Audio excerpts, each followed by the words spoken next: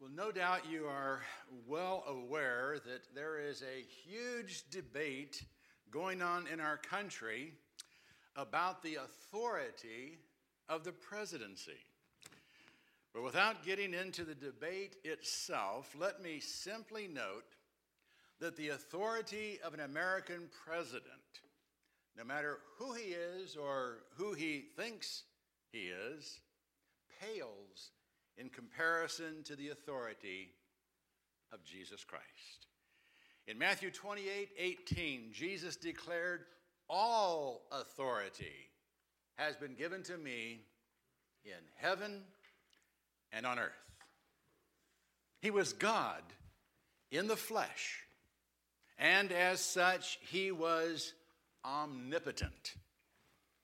But he didn't flaunt his authority. In fact, he often limited the expression of his authority. When facing the cross, the song says he could have called 10,000 angels to destroy the world and set him free. The text actually says he could have had at his disposal more than 12 legions of angels, and there were 6,000 men in a Roman legion. So that's 72,000 angels. But the number is irrelevant because the only thing keeping him here was his love for us. He didn't need help to escape. He chose to stay. Just because he had the power and the authority to do something didn't mean he did it.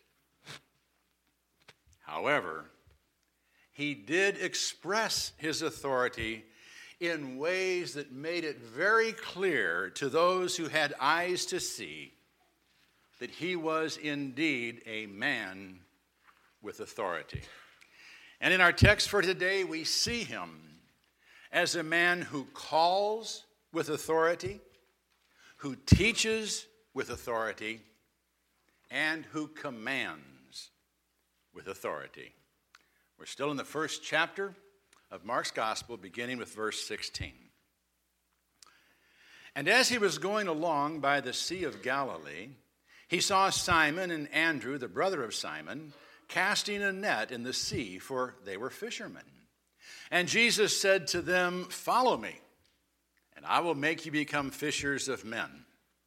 And they immediately left the nets and followed him. And going on a little further, he saw James, the son of Zebedee, and John, his brother, who were also in the boat mending nets. And immediately he called them. And they left their father Zebedee in the boat with the hired servants and went away to follow him." Now, if we only had Mark's account, we would assume this was the first encounter Jesus had with these men, but it wasn't. The Apostle John tells us that Andrew was introduced to Jesus by John the Baptist nearly a year earlier, and that Andrew introduced his brother Simon Peter to Jesus. It also tells us that Jesus invited Philip to follow him and that Philip invited Nathanael to join them. Now, John doesn't mention any other of Jesus' early disciples by name. I think he intentionally avoided doing that so he wouldn't point fingers at himself and mention himself. He was very cautious about that. But we do know that a band of disciples were with Jesus when he went through Samaria on his way into Galilee. But the disciples who followed Jesus during this year of obscurity were apparently just part-time disciples. Well, as we mentioned last week, Mark ignores completely that first year of Jesus' ministry. And now, as Mark begins the account of Jesus' great Galilean ministry, he chooses to introduce us to Jesus' full-time disciples. Now, Luke gives us more details about the calling of Peter, Andrew, James, and John. And he actually places it after the events Mark records in verses 21 through 39, but before the healing of the leper recorded in verses 40 through 45, which we'll be reading in the next week or two. Well, chances are pretty good that Luke's chronology of events is more accurate than Mark's. Luke says in his introduction to his gospel that he is writing out the events of Jesus' life in consecutive order. Mark doesn't really care about that so much. He's more interested in giving us snapshots of Jesus than following an exact timeline. He simply chose to introduce us to Peter, Andrew, James, and John before taking us to Capernaum. And as we've noted, his record of their call is abbreviated. Well, Luke tells us that Jesus actually used Peter's boat to preach from and told him to put out into the deep after he finished speaking to the crowds on the shore. It was also then that Peter, at Jesus' introduction, made his first miraculous catch of fish. James and John, who were partners with Peter and Andrew, had to be summoned to haul in the catch. So there are a lot of details that Mark overlooks. He just wants to give us enough detail to picture Jesus as a man with authority. A man who says, "Follow me," and men drop everything and follow him. Now, the fact that the first men that Jesus called into full-time service were fishermen shouldn't be overlooked. Jesus didn't go to the halls of learning or seats of power to call his first disciples. He went to the shores of the Sea of Galilee and called fishermen. They were common, hardworking men, engaged in the regular pursuits of life. They weren't mystics or super spiritual men awaiting the call of God on a mountaintop or in a monastery somewhere. They were just common fishermen, making a living and providing for their families. But then again, it shouldn't surprise us that Jesus would call common working men to be his first disciples. Moses was a shepherd when God appeared to him in a burning bush. Gideon, you remember, was threshing wheat when the angel hailed him as a mighty man of valor. Elisha was plowing behind oxen when Elijah placed his mantle on him.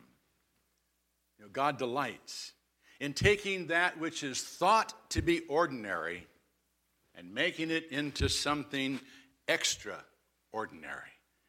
And Jesus said to some fishermen, "Follow me, and I will make you fishers of men." Jesus not only saw their potential, he knew what he could do with them. He could change them. He could make them into something they could never become without him. And they obviously sensed it as well and were willing to leave everything to follow him. They were willing to walk away from a good life, a secure life, into the unknown because Jesus said, "Follow me." They were willing to leave their dreams behind. And so was their father.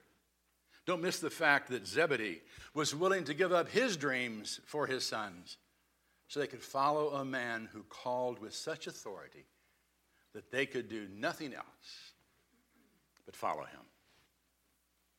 Jesus is a man with authority. He calls with authority and he teaches with authority. Let's read on. And they went into Capernaum, and immediately on the Sabbath, he entered the synagogue and began to teach.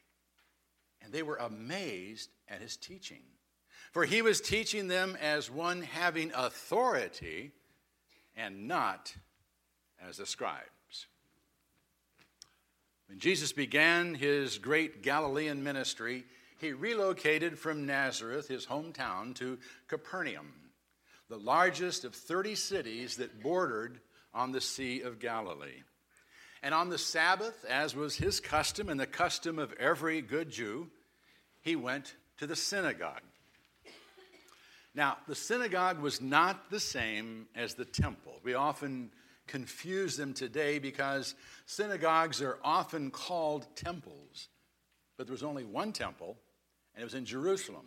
It was a place where sacrifices were made and major religious celebrations were conducted. Synagogues could be found in every town where there were at least 10 Jewish men. They came into existence during the Babylonian captivity when the Jews had no temple and continued as local institutions of teaching and instruction even after the temple was rebuilt. Now, every synagogue had a ruler who was in charge and other officials who oversaw the teaching and the distribution of alms and serving of meals to the needy. Scribes, those who studied the law and wrote out legal documents, and rabbis, who were the most learned of the scribes, were often associated with a particular synagogue. But the synagogues did not have one individual who functioned as the preacher or the teacher. Teaching responsibilities were shared, and when a visiting teacher was in town, they welcomed him to read the passage from the Torah that was selected that day, and then to comment on it. And that's what Jesus was doing here.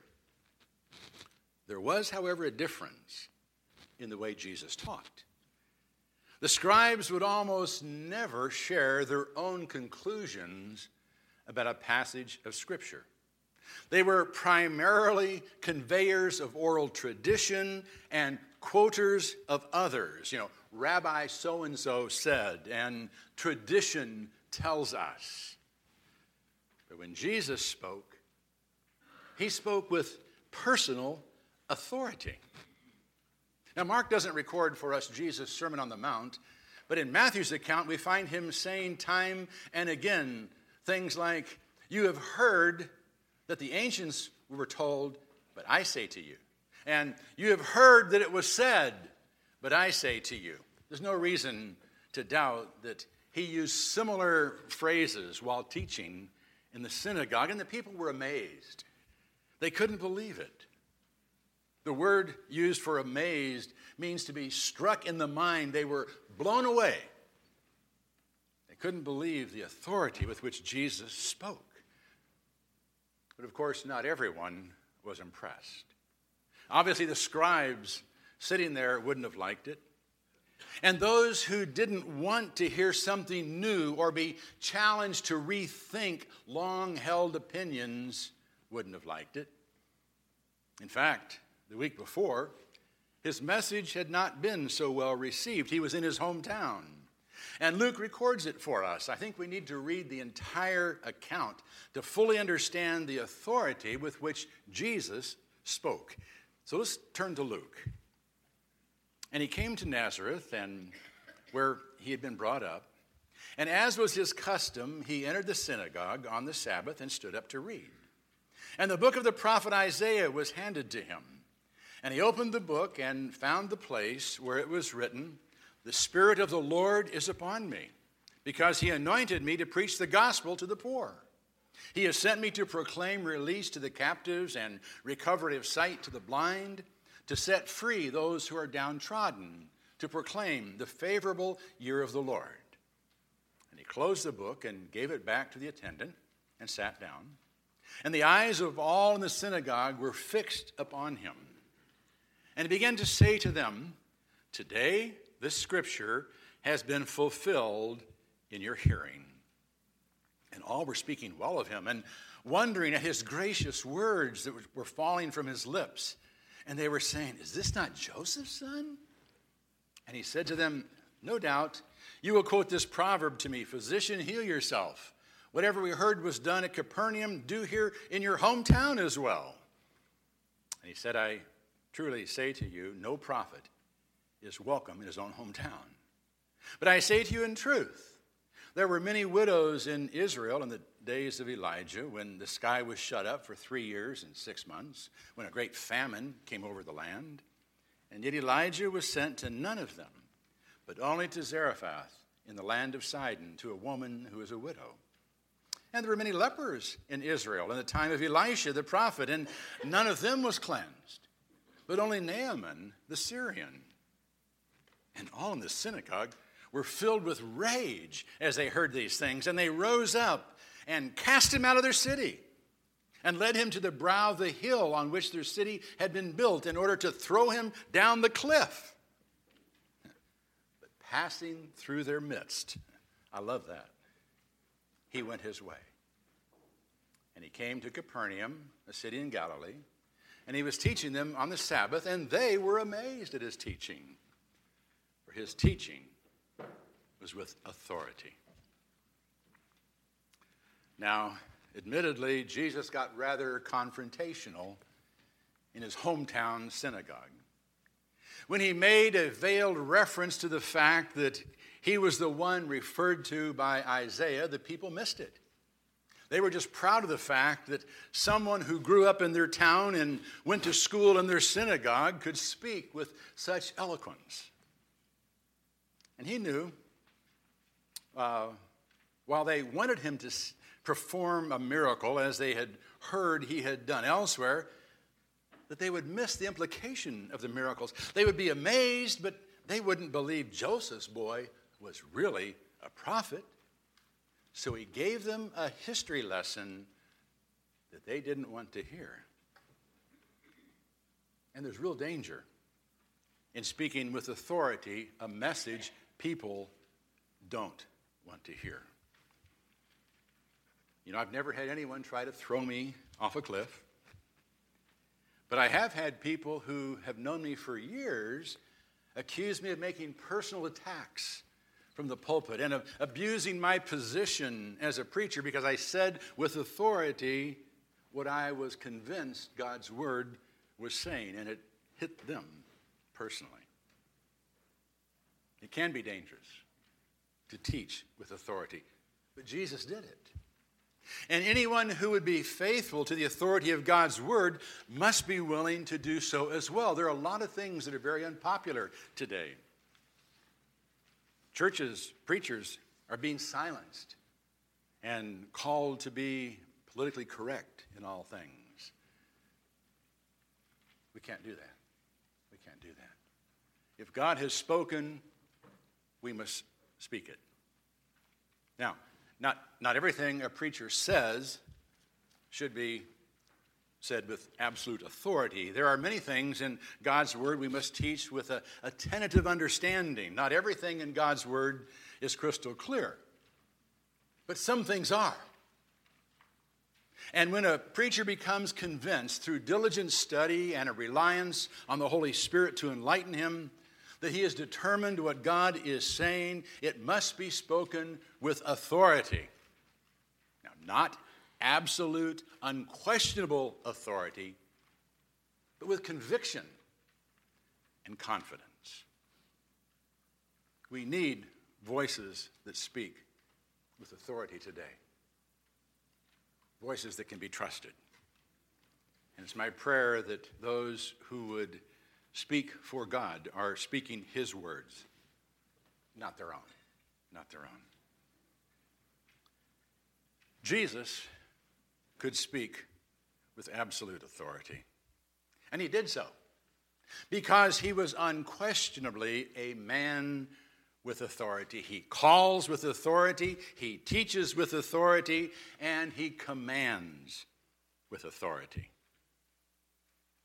And just then, there was in their synagogue a man with an unclean spirit, and he cried out, saying, "What do we have to do with you, Jesus of Nazareth?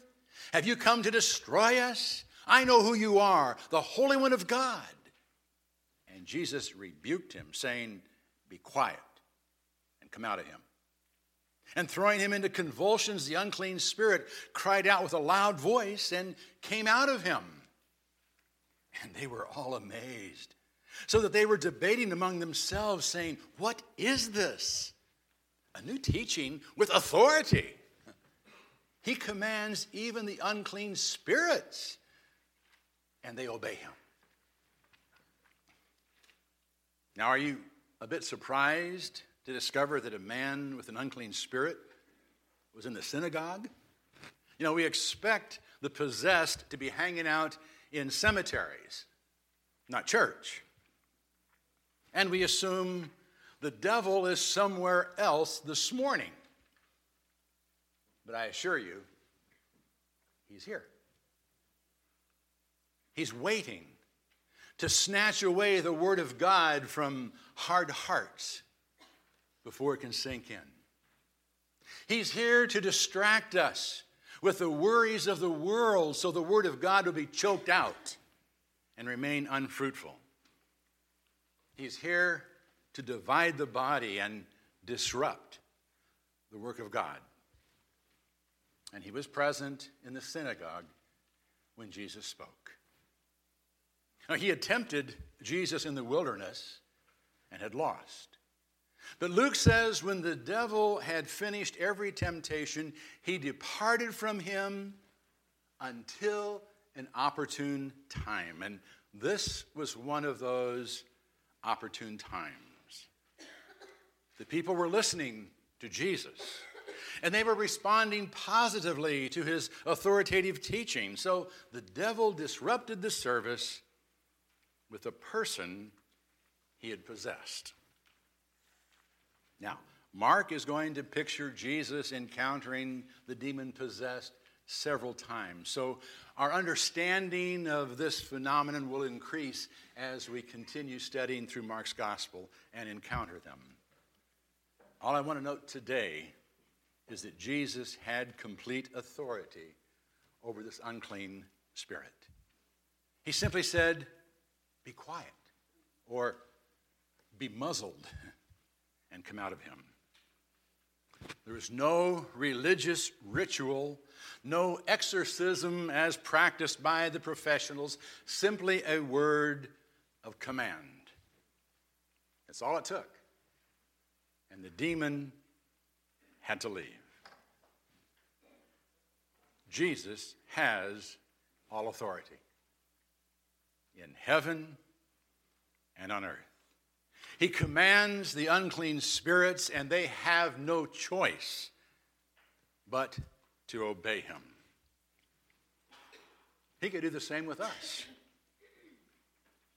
He could command us and force us to do things. But he doesn't. He lets us choose to obey him.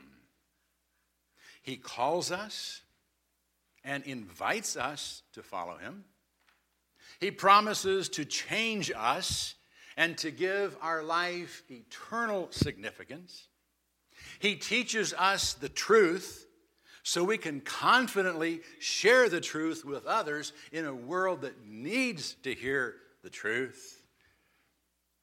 But he doesn't force us to do anything.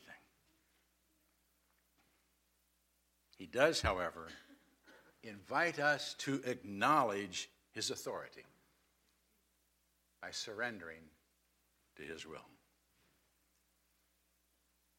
Again, we live in a day when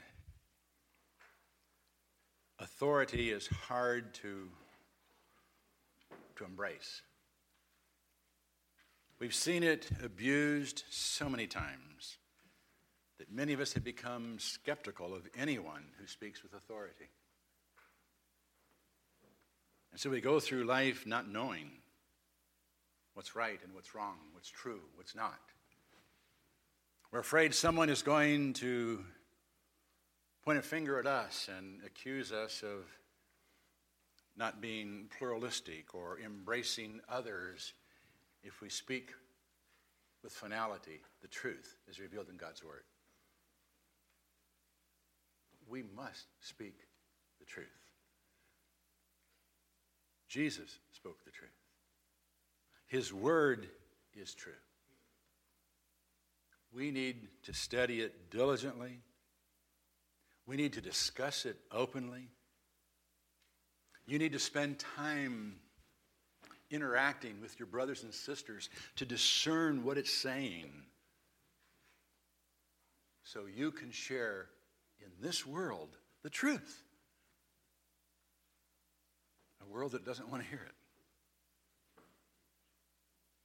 We speak with authority, but we just speak in love. Jesus didn't come to condemn us, but to save us. He hasn't called us to judge the world, to share good news with the world.